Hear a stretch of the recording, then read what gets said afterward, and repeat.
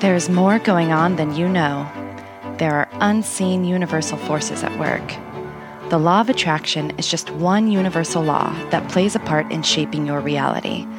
But there's so much more to know. If you knew how to engage all the universal forces, you could deliberately create the life of your dreams. Joshua, a group of non-physical teachers, explains the laws of the universe and how the mechanisms of physical reality actually work.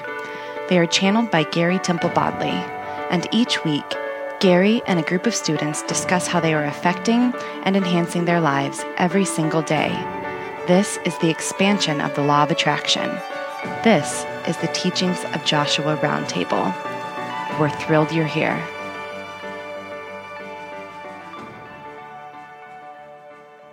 Hello, everyone. Welcome to the Law of Attraction Roundtable. I'm your host, Gary Temple Bodley, and today we're going to have a fun podcast in response to a podcast that I did earlier with Sean, who was a Law of Attraction skeptic.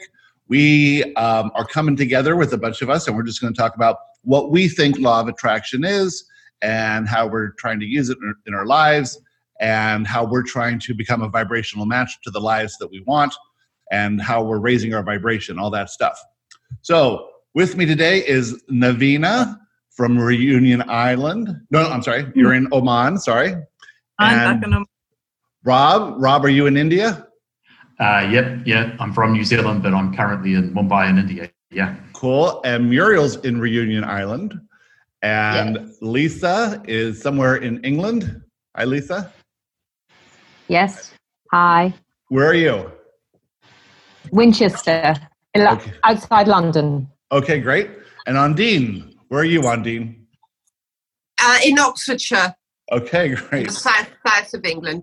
So this is a podcast with people spread out all over the world. Mostly, we're doing it in the morning, so mostly you are in Europe or somewhere in that time zone over there. So this is a conversation we're going to have because all of you have gone through Joshua's boot camp. You all somehow got interested in law of attraction. Maybe you found Abraham Hicks or whatever, and then you found Joshua, and then you were inspired to join the boot camp, and we did the first round of boot camps this year, 2019, and you guys are amongst the first 100 people ever to do the boot camp, and so we're sort of going to talk about how we all got started in this, what law of attraction is, and then how it went even deeper with the boot camp and what you're all doing now. So, Muriel, why don't you tell us about your inspiration? Yeah. So, hello, everyone.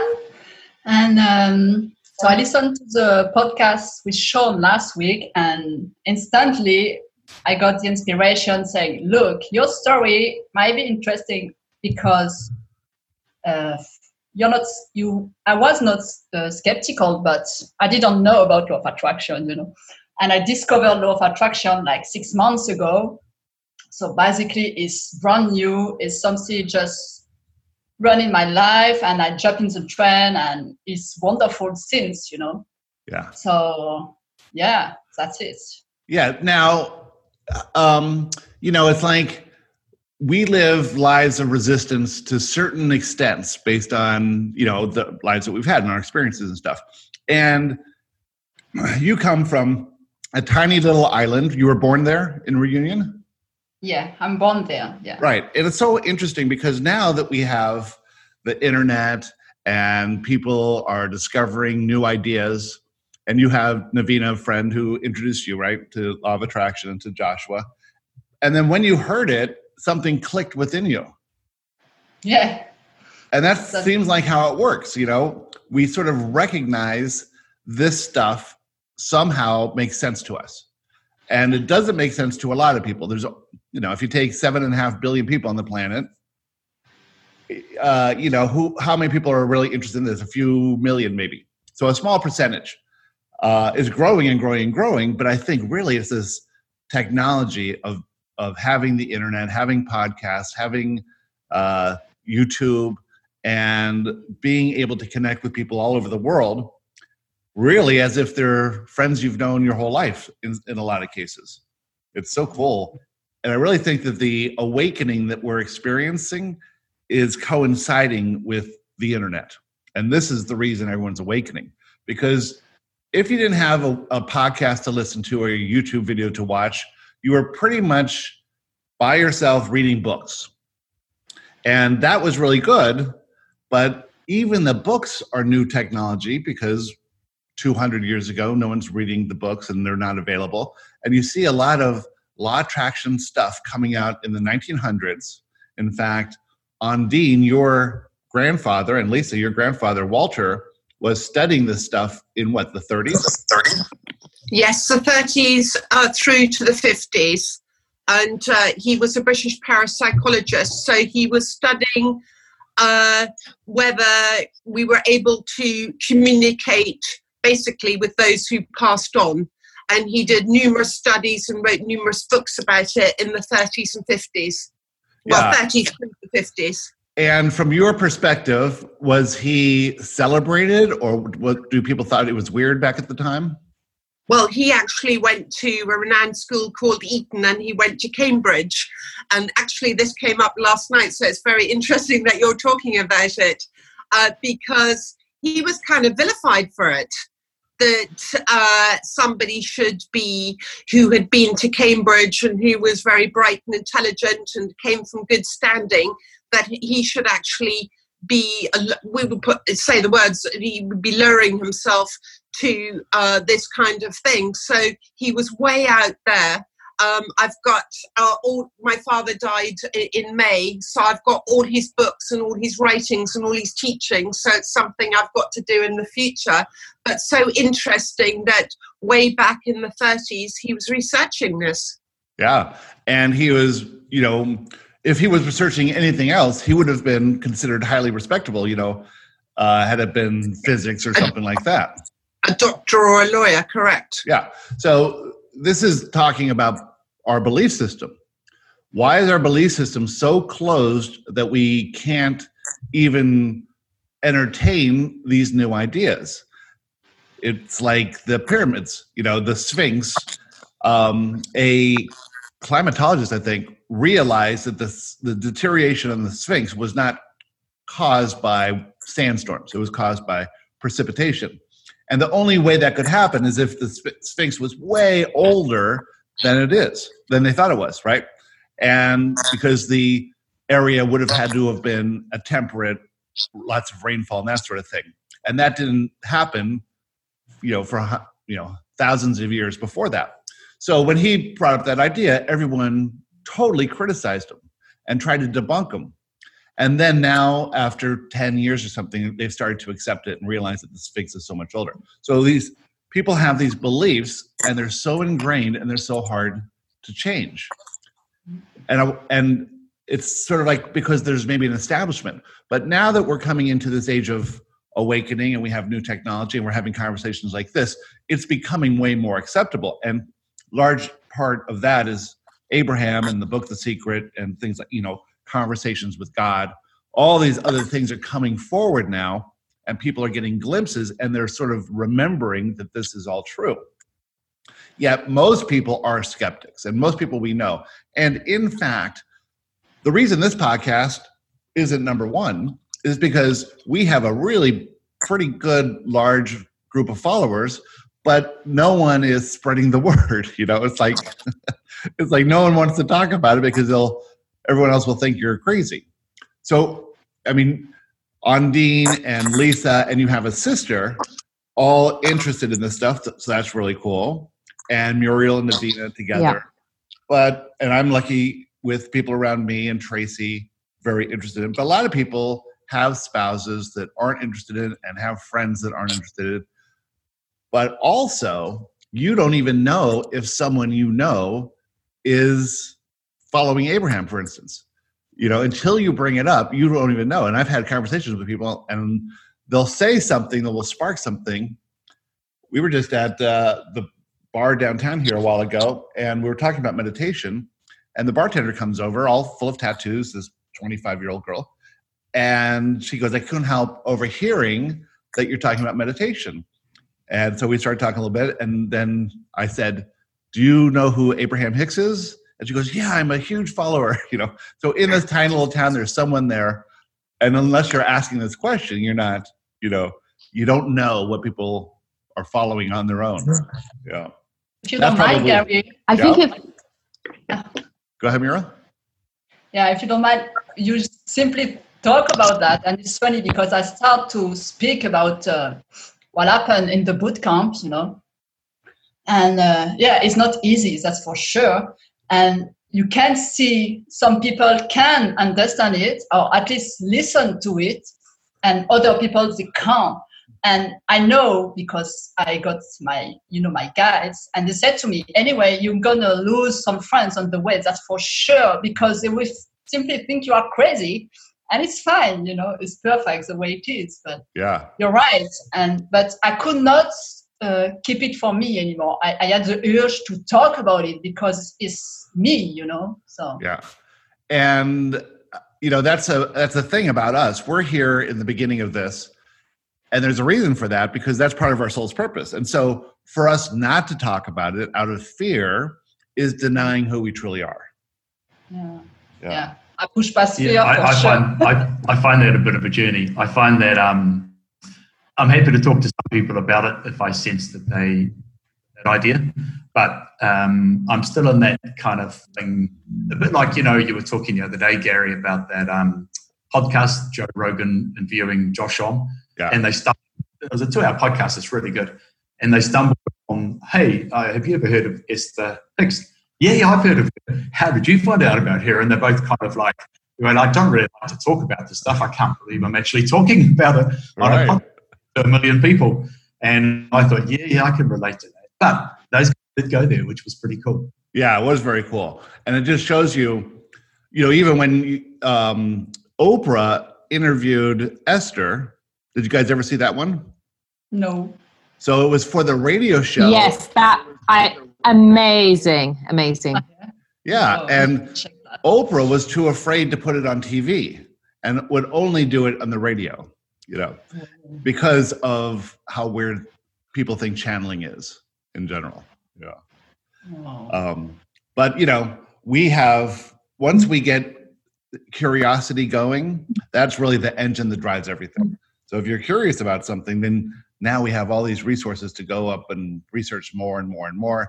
And we're seeing glimpses of it in things like Russell Brand's podcast. Russell Brand is bringing up the spirituality side of things and interviewing people who are spiritual, but they're all at a very general level, aren't they? It's like Joshua is going into so much more depth, and people are still in that control mode, and they're trying to figure out how to use law of attraction to control their lives. And this is the big sticking point when people get stuck in the law of attraction. It's because, like I did, I was going to use the law of attraction to get my money back and to make my life better and all this stuff, and which it did. But the using of it part, where you're trying to control your life through this new idea, doesn't work. You have to, what we've learned in the boot camp, it's the absolute acceptance of everything, especially ourselves. And I think it's about timing. Sorry. I think it's timing. Yeah. Yeah. So timing in what sense? Well, I was on a call, on a private session with Kimberly in Australia this morning for the first time. And it was like, I found Abraham Hicks and I found Gary and Joshua. And then when I moved back to Oman a couple of months ago and everything's sort of getting reorganized, I felt like I needed something new also. And I feel like the Joshua community is mine forever. And it's who I am, as Abraham Hicks is who I am. But I think we have to really trust ourselves when we feel like we're going to reach for something new. We have to give ourselves permission because, Kimberly, again, she's, many people would say she's far out there because Gary, you speak in a lot of pretty traditional language and traditional terms, even spiritually traditional, whereas Kimberly is very diverse and very angelic. And for me I had 3 urges or 3 impulses to contact her. And then now I'm sort of with her. And I kind of wonder what took me so long, Yeah. It is a weird thing because I think the dogma of religion captures us into certain teams. You know, you want to be in the Abraham team and you don't want to entertain any other possibilities. And so then you get in the Joshua team. But really, it's whatever you need to find that conforms to this new set of beliefs that you're evolving into. And so you might be ready for the secret and then evolve into Abraham and then evolve into Joshua and then evolve into something else. But what you had was inspiration, right? You weren't saying, I need to fix my life, so I got to find something better because this isn't working. You said, this is all fun and interesting. I wonder what else is out there. And then you found Kimberly. Mm-hmm. Yes, and she's very much, I don't know if we graduate, but I think that certain teachings, very much lay the foundation for the next teachings because I had Abraham Hicks, I really could just, when I found Joshua and you, Gary, it was like, oh my God, yes, I recognize all the language. And yet Muriel, when we used to talk about law of attraction, she said, yeah, okay, give it or take it. And then when she started getting into the Joshua teaching, she was just like, full tilt. And so how it works is that the stream of consciousness, the energy of these teachers comes through many different people in a different way based on the combination of the channel and these teachings. And from my point of view, I wanted very practical stuff that people could use in their everyday lives. This is what I was always interested in, is how could we actually improve?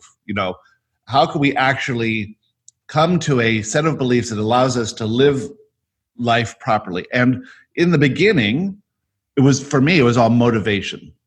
I would listen to Zig Ziglar and all these motivational speakers and Anthony Robbins and stuff like that.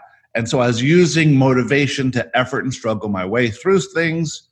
But I also, at the same time, learned how to think in a more empowering way. And so many people have these minds that just aren't trained. And so negative thoughts will come in and positive thoughts will come in and negative thoughts will come in and positive thoughts. And it's like this bombardment of thoughts at the same time.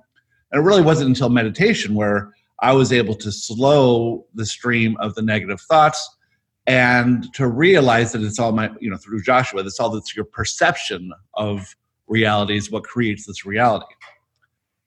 So when you go into, there's so many things in Joshua that Joshua brings up non-physical, your inner self, just like Abraham.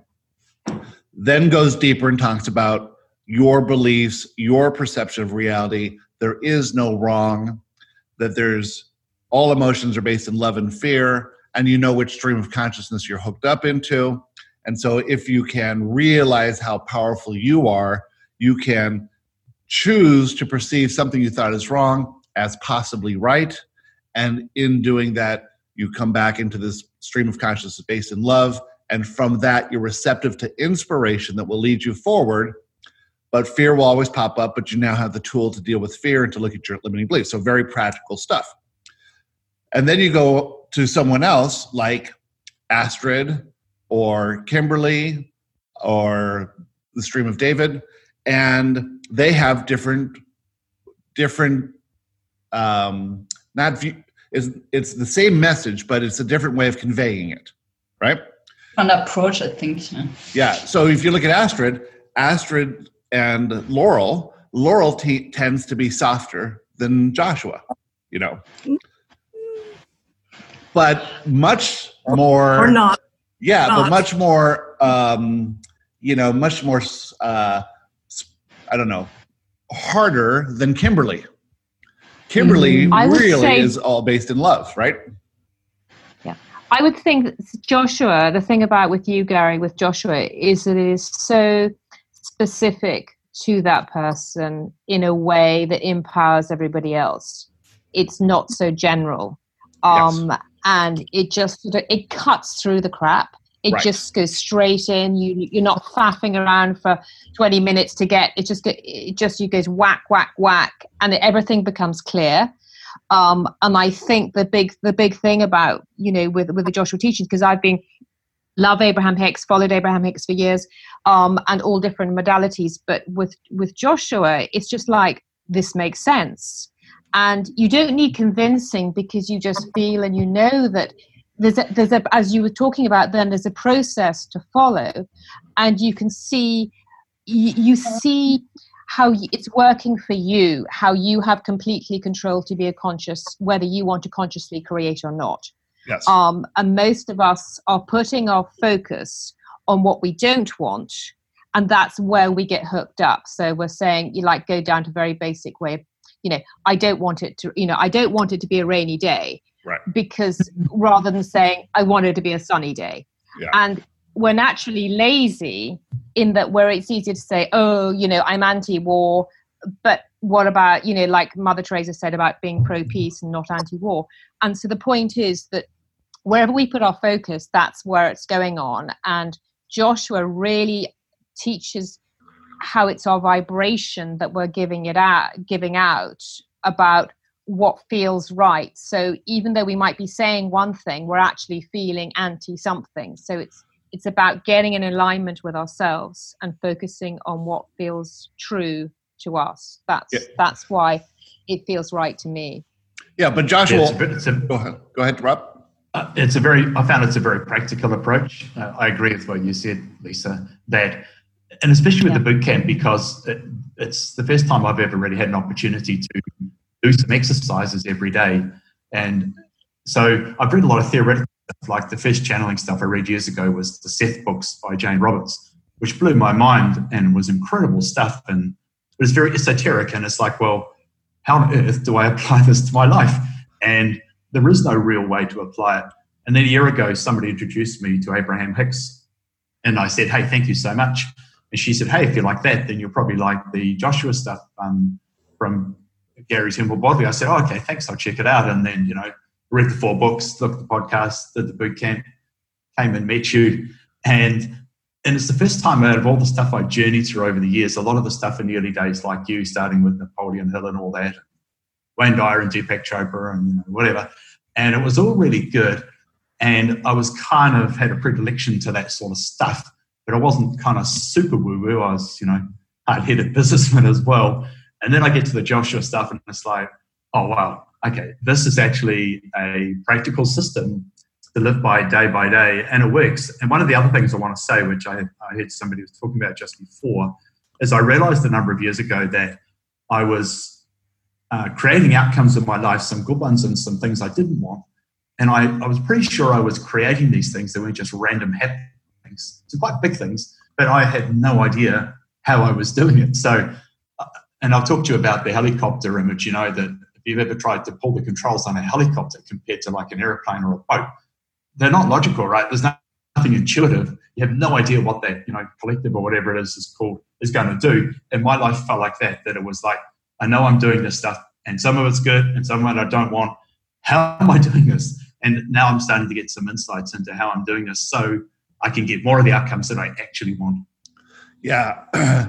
And it's with Joshua, it's sometimes for people, it's too specific. Because this is the leading edge of thought. It's like, okay, you create your reality.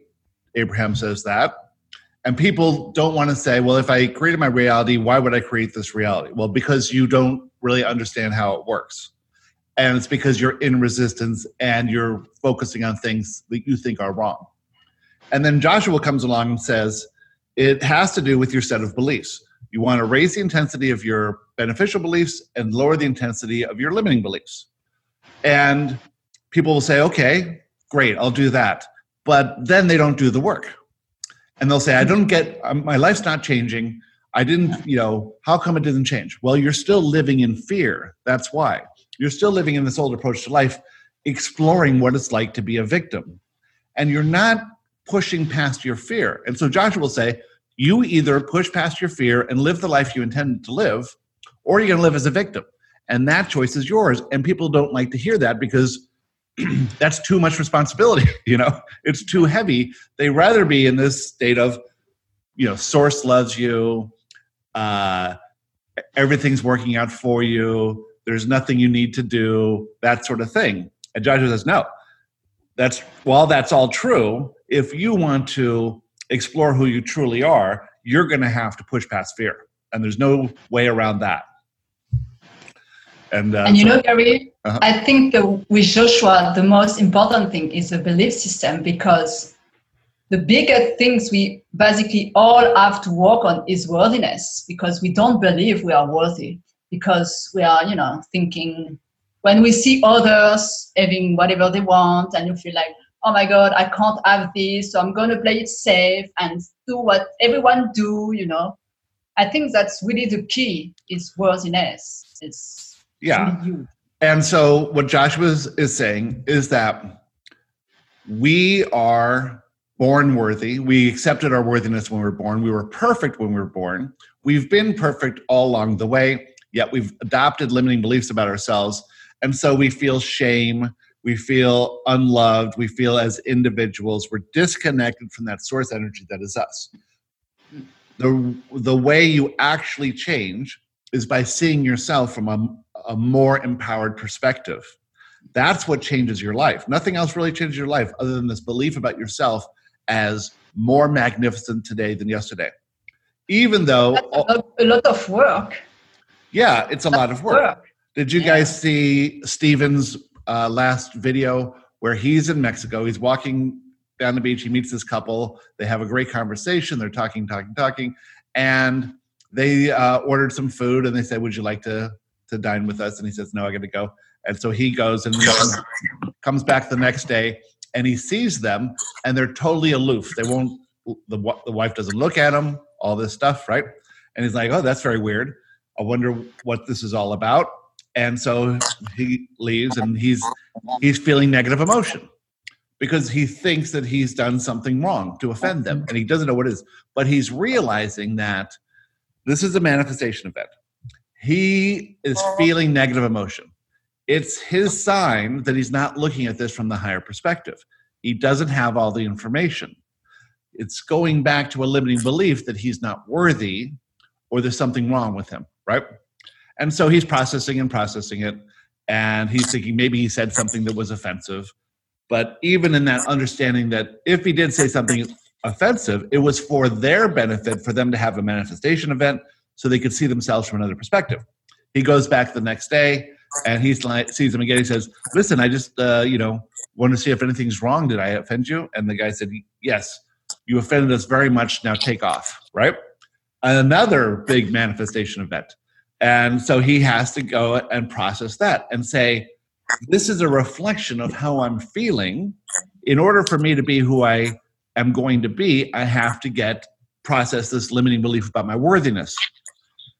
And you do that in this situation by saying, these people don't know me. They have something going on in their lives that caused them to perceive me in a way that's not true to who I truly am. And it was an event for them and for me as well. I don't have to have them be different than they are. I can feel that limiting belief, and then he can do the work to prove it's false using the forms in the bootcamp. How effective is that? That's the work. And if you can do this stuff, it's such a good example too. Yeah. So when you guys started doing that, I mean, that's pretty transformative, that work of the evening homework processing limiting beliefs. How did that work for all you? Oh, can I jump in here? Yeah. About manifestation events, and some of you may have seen that I posted about it, but I would like to, anybody listening who doesn't know the story, about why manifestation events occur and how when you work through boot camp, they're actually for you and not to you, and that everything happens for a reason. On Tuesday this week, I was asked to go to my restaurant by my partner, and I had a really good day. I was in alignment, and just before I left my house, I had the inspired thought to check my other work diary, because I have another work which I do, which is doing facials for ladies. And as I was looking at my diary at 5:15, I saw that I had a client in 15 minutes, but I was on my way to the restaurant. So I was like, oh no, this is terrible. And I had to call the lady who I know is a solicitor. She would have left her work early to come to me, and very annoying for her, but I had to call and cancel her because I had to go to my restaurant. And as I was driving to work, I was thinking about this situation and the manifestation event, why it happened, and why was it for me. And whilst I was thinking about it, I got to work, and half an hour later at 6 p.m. I had a phone call on my mobile from a number that I didn't know, but I just had a feeling to answer it. And it was a lady who introduced herself as Beatrice to let me know that my son was trapped in a building in London and he couldn't get out, and he was able to get to a window to shout for help. And she heard his cries, and he'd remembered my phone number, or the only phone number he could remember was mine. Now, if I hadn't picked up that phone call at that time, if I had done the facial treatment for the lady who was supposed to be there at 5:30, my phone would have been on silent. And not only would I have missed the call, but any future calls that she'd made, I probably wouldn't have listened to any messages from a number that I didn't know. So it's basically to say, having been through the boot camp and you learn about manifestation events, you realize that there are for you and to you. So when I was processing it afterwards, I realized that the universe works in mysterious ways. And when something happens that you think is possibly negative, it can actually turn out to be a positive and uplifting reason why something's happened. Yeah, it's just that you didn't have all the information at the time. So you take a limited perspective and say, this is wrong. Right. Rather than saying, oh, I wonder how this happened. This is so unusual. When was the last time I ever forgot an appointment? That doesn't happen. And so you could say, I wonder what's going to happen from this. Maybe there's something at the restaurant that needs to be done. And you can go into it with curiosity. And this is really how you expand in joy. Curiosity is joy. So if you can look at these things instead of saying, that was wrong, it shouldn't have happened, I'm a bad person, you can say, no, everything's working out for me. Let's see how this plays out. Yeah, and it certainly did. So I was so grateful that I was able to look at it in a different way and realize afterwards through everything that I've learned from you and Joshua. It was amazing. So this idea that everything that comes to you is for you, everything that's happening, nothing happens to you, it happens for you. This is reinforced in every meditation that Joshua has over and over and over again. And so that's indicative of a universe that's designed to give you everything you need when you need it, right? That's the whole point of this system. Yet we feel as if things are happening to us. That's the perspective of the victim. So if you change that, just that one perspective to saying, okay, what is this? How is this for me? And start asking that question, all of a sudden you step into your role as a creator. And it could also be for someone else, because the manifestation event can, like Anjine is saying, can lead you to assist someone else. So you're being used as a go-between or a mechanism to be beneficial to countless number of other people. It's not just you, and it's not just negative. Exactly. So also here too, it's interesting because if you feel negative emotion, what you're going to tend to do is dip into the stream of consciousness based in fear and lack and pull up an urge to change the condition. So Undine could have said, I'm not going to work. I'm going to go here. I gotta do this thing with this woman. I have to do my facial. I can't be seen as an irresponsible person. This woman has probably left work early. I have to be good. And so I'm going to not go into work until later and do this. And so you're just, not that would be wrong or bad or anything. It's just that it won't allow for the elegant manifestation that was coming to you. You're sort of getting in the way of your own manifestations when you act on any urge to change the condition. So I think the thing that comes up is trust. I think trust comes up again and again. And faith, right? Yeah. Yeah. When something, so it's easier to have faith when you have inspiration. when you know that you're inspired to something, you'll still feel doubt on it, but it's easier to say, oh, I have this inspiration. It must be for me. It must be for the highest good. I'm going to just do what I can to do that, right? Fear will come up. But when something out of the blue happens that you didn't plan, right? And so because you made a plan, you have an attachment to an outcome. And if it doesn't go the way you think it's going to go, you use that as your excuse to not feel good and to, dip into that lower stream of consciousness. If you can just have faith all the time that it's always working out for you and live in that, this is the thing that most people won't do. Most people will not concede that things are always working out for them. They want to control every aspect of it. Yeah. I was talking with someone on a graduation call, and they're very, very, very busy at work, and it's a sole proprietorship. And she takes on tons and tons and tons of clients. And so I was talking about, when you take vacations, and she says, I really only have a few days over Christmas in the whole year to do it. And I said, well, why is that? Because I have all these clients. I said, well, why do you need all these clients? And she goes, well, what would it be like if I didn't take them and I'm in that, they're there with someone else and they're saying, how come you didn't take me as a client? And you say, well, because you have enough clients and you want to serve all the, you want to serve the clients that you have and you don't have time for this. And so it's this fear of letting down people or not being seen as responsible or good. But the fear is causing her to focus so much on this business and not any other aspects of her life. And it's this fear that causes us to do these things that aren't in line with what we intended and who we truly are. We got to realize we are non-physical expressions of source in a physical reality. And we can have, be, and do anything. And if we can release fear and resistance, we can be moved elegantly through inspiration to live these amazing lives. And the goal is not to be wealthy or have things or have people love you or any of that stuff.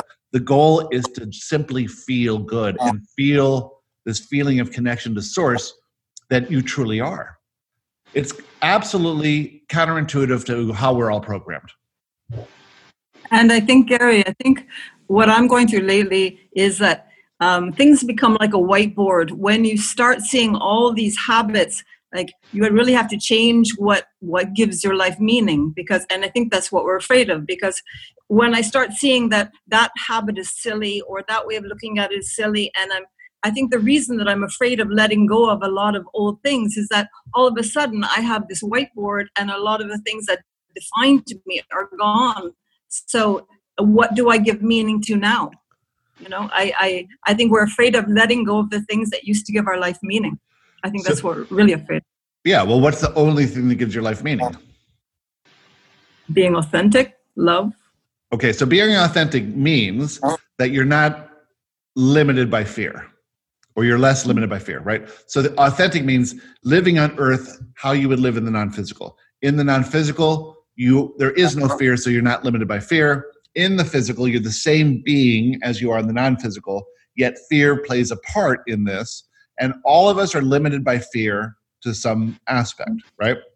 So we feel fear, and so we try to control conditions, or we receive inspiration, we start feeling good, and we feel fear in moving forward. But the only thing that matters, right, is your connection to source. And in that connection to source, you feel good, joy, exhilaration, excitement, fun, energy, effective, satisfaction. Everything starts working.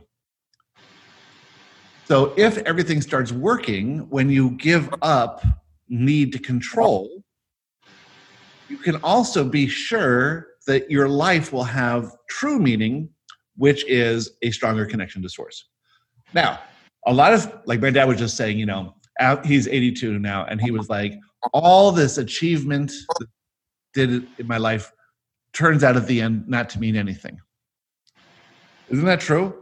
Getting awards and getting promotions and buying a house, and all these things, it turns out not to mean anything. The only thing that means anything is being able to do what you're inspired to do, like have this podcast right now and have this conversation with us 6 people on the call talking about something we're interested in and having this, exhilarating conversation about being connected to source. That's really, yeah. I think people are truly afraid of this blankness, of this non-identity, of this nothing filling my screen at the moment. I think that's absolutely disorienting. Yeah, so imagine this blackboard or this whiteboard is filled with crap, all this writing, right?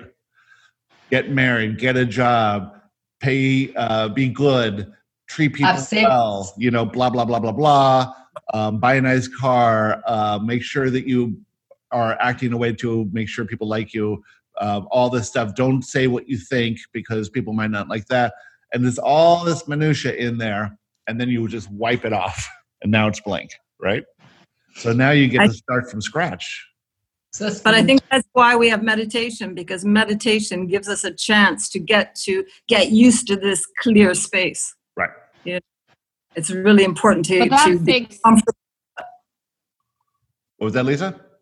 And that's, I was just saying, but that is the most exciting bit, is that now you have the blank canvas, you get to create what you put there, and you get to decide. So the fact that you've got this blank canvas is like, 90%, 99% of the population haven't got there.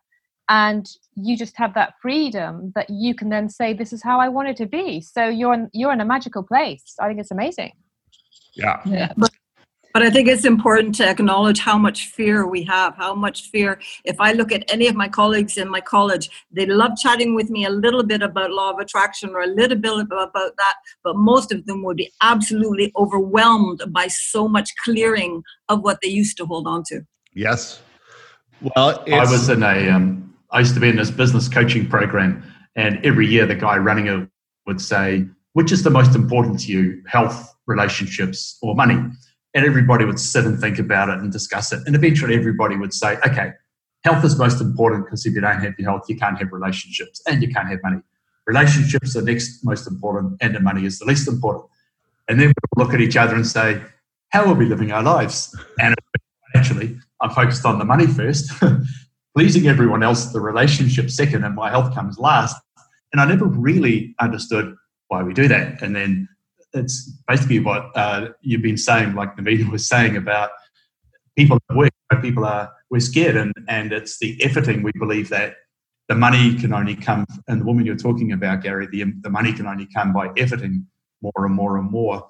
And I've noticed that in the last short while that as I've started to detach from that, my business has become more fun. It's become more profitable. I stopped worrying about my weight, and then like in the last 2 months, I've dropped 27 pounds. Wow. And I never put weight on in my life until the last few years, but it's like, and once I stopped trying, and once I actually took a different approach, and it is kind of scary if you wipe that slate clean, and it is really tempting to act out of fear and chase the money in business and all that kind of thing.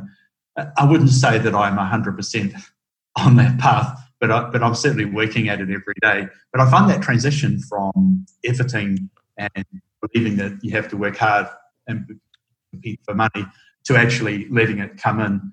I mean, it does tend to come in. I never actually go looking for new clients. They just arrive. They seem to arrive at the right time, and so does the money. But I do find that quite a hard transition. What does everyone else think? Well, it is. Gary? Yep. If you don't mind, I will just relate about what Navina just said about the board, because the funny thing for me is we believe the board we have is empty, but the thing is, before we are simply creating by default, and now we have the power to create deliberately. That's the only difference. We are creating anyway. So yeah. I find this really funny. And Navina is right. We are simply afraid because before we didn't realize we were creating. Basically, that's it. Yeah. So think of the whiteboard filled with control, fear, effort, struggle, perception of victimization, things happening to you. You wipe that away, and then you just write in there fun. If you could just write fun in there, then everything else would take care of itself. Yeah. I was noticing that a lot of people my age aren't having a lot of fun, and they're taking themselves so seriously, you know? And people look at me a lot of times when I'm just being totally silly, like dancing silly or doing something silly. And it's like, it's contagious. They all want to do it too, but they don't let themselves do it. And then, unless they drink, you know, and then when they drink, they can let themselves go a little bit. Yeah. I was talking it's so funny because I was, when people ask me now, oh, what are you doing? You know, you go, well, I do what I have to do to feel good, you know, and that's a job. It's cool. But it's not accepted, right? It will be. We're here the first, but more and more people are coming. For now, it's luck, you know. Oh, you are lucky because you have the time to do it, you know. So of course, whatever. When I was in business, I was very successful, and I had a big company, and I had 2 friends that I trained how to become, you know, leaders in this company, and they both did very well. And I paid them a lot. I didn't pay them a lot. They earned a lot. And I figured they'd appreciate me because they went from making basically hourly wages to $150,000, $200,000 a year, doing really good. And then both of them at the same time quit and took half my employees and half my customers, right? And they just left and started their own business.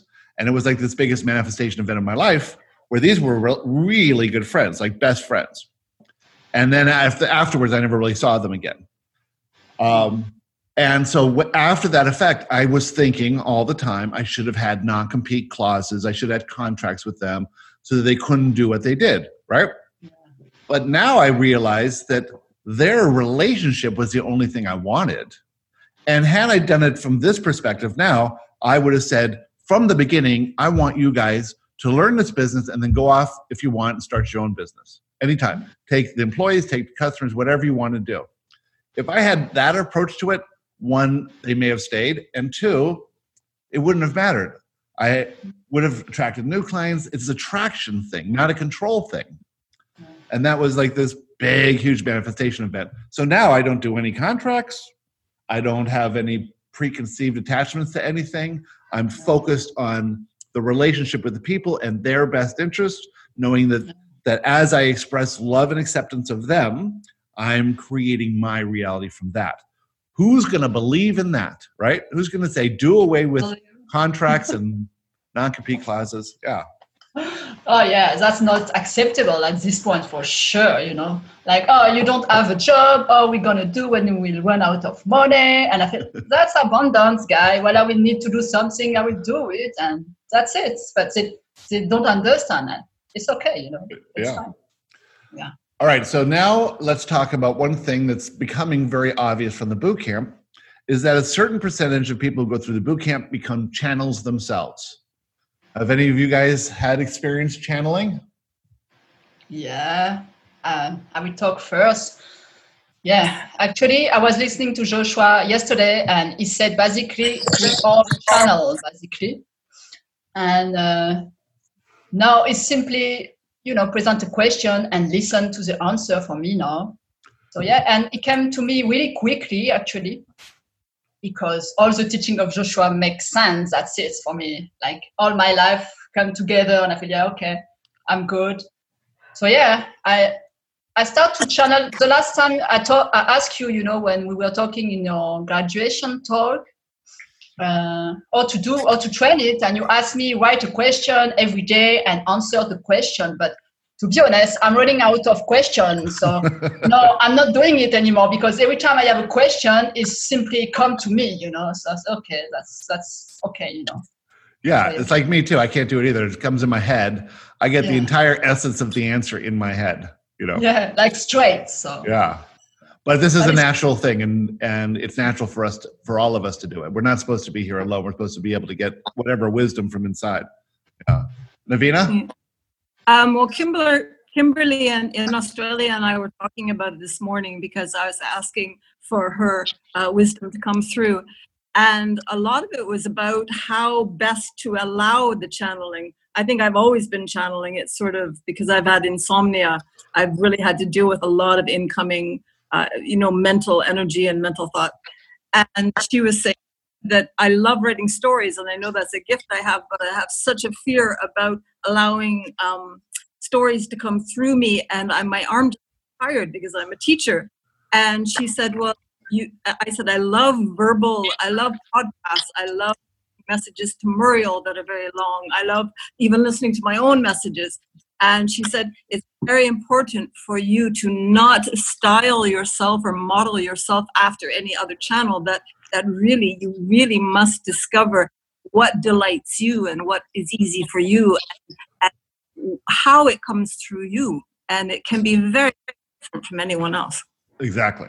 We're all unique. And my view of the future is that we'll have robotics creating everything that we need. The rest of us will be channels for each other. We'll all channels, and we'll all pay each other to channel and that sort of thing. That sounds fun, yeah. Undine, how about you? Yes. Hang on. Yes, I have, Gary. As you know, I think it's because having done boot camp, I now accept my life's purpose. And knowing that, which I'd been searching for many years, that has allowed me to relax into my own being and accept what has been coming through, and going from writing and actually being able to speak has been unbelievable. So yes, so it's knowing my life's and my soul's purpose through the boot camp, and I would say that's so important for anybody on law of attraction, especially your boot camp. We don't. A lot of us don't know our life's purpose, why we're here, why circumstances have happened, why we've gone from A to Z instead of A to B in a roundabout way. But it all brings us to, and I found it at my age in my 50s. Somebody might find it in their 20s, but it seems that we all reach a point where we kind of reach, not utopia, but kind of where we are in alignment with ourselves. And I think that's why I'm now able to channel, because I'm in alignment with myself and I'm actually truly happy. Yeah. Yeah. It's funny, this age of 50, that's when Joshua came to me. I was exactly 50. And you don't see too many older or too many younger. It's this, because we had to go through life and we had to realize that we were working it in opposition of who we were. And it wasn't satisfying. So created this desire to find something, more information, and then we stumbled upon it. And then once we let go of I hadn't really let go. I had always thought channeling was super weird. Didn't tell anyone for a long time. Then saw enough other channels, then did enough of this work, and saw other people becoming channels that I realized it's natural. And now I'm able to talk about this to any single person. I don't care. And when I do have these conversations with people, I'm a channel. I have a business card that says I'm a channel, and I'm proud of it now, And so I'm able to speak to it, and everyone I speak to, no matter where they come from, can get it to a certain point, and so no one is turned off by it anymore. No, I think it's become much more mainstream, especially with sort of Abraham laying the groundwork for everybody going in the future. Yeah. And Lisa, how are you channeling? Well, I'm painting, I suppose. Yes, exactly. Yeah. Yeah. In fact, when I saw, go ahead. Yeah, you go. That's it. Well, when I first started channeling, I looked around to see if there were any other channels other than Esther Hicks, and I found Story Waters. So I went to a Story Waters convention or workshop in LA, and he had his husband there, and his husband is an artist. And while he's channeling, his husband is channeling through art at the same time on stage. It was very interesting. So now I know that true artists who are inspired are channeling. All inventions are channeled. All new ideas are channeled. all books are channeled, all music's channeled. This is we're supposed to bring in from the non-physical these ideas and make them physical. And when you take thoughts and turn them into books or podcasts or videos, you are creating as you intended to do. Yeah. And this is our life's purpose, is to be these creators, intentionally creating that which is coming to us in thought form, in inspiration from the non-physical, and we are making it tangible. And those of us who can become the path of least resistance to these ideas are those receiving the ideas, whatever it is. You could be really interested in I saw a Joe Rogan's podcast. It was Paul Stamets. He's a mushroom specialist. And he received the idea that the bumblebees are receiving a virus because they're not near these certain mushrooms that used to grow in dead trees. This is why you see a lot of beehives in old dead trees, is because the mushrooms are there, and the mushrooms somehow give them a protection against virus. And when you take them out of that environment and put them in boxes, they don't have the mushrooms there. So now he's figured out an invention to give the benefit of these mushrooms to bees anywhere. And how did you get that idea? Well, because you're interested in that subject and you became receptive to this idea. And you're the one person on earth who could get that idea. This is true of all of us, though. We're all unique, and we all have unique vibrations and unique experiences of life. We're unique in every single moment of our life. No one will ever be like us in the future or has been like us in the past. That proves we're worthy. And whatever we're interested in, we become this conduit from the non-physical to the physical, creating such powerful, magnificent things when there's no resistance that we can literally be, have, and do anything we want as long as we get out of our own way. I think that's a perfect way to end this podcast. Thank you guys for being here today. It's been brilliant talking to all of you. It's so fun to have people all around the world. Muriel, thank you for this inspiration. Thank you, guys. Muriel. Thanks. Thank you. All right. Thanks, everybody. So if you want to know more about Joshua, you can go to the Friends of Joshua Facebook group. You can go to theteachingsofjoshua.com. You can email me at joshuateachings@gmail.com. If you want to learn about the boot camp, it's on the website. Our other podcast is Joshua Live, where you hear me channel Joshua. It's getting bigger and bigger and bigger. It's all over the world. We're starting to pop up in the top charts of the spirituality genre. And this stuff is growing. And I think 2020 is going to be this year, obviously, clarity, but great, fun, exciting changes are going to happen. Momentum is taking place. Thank you, everyone. And until next time, we'll see you later. Bye-bye. Thank you for joining us on the Teachings of Joshua Roundtable. Remember, you are loved more than you can imagine, by more than you could ever count. We'll see you next week.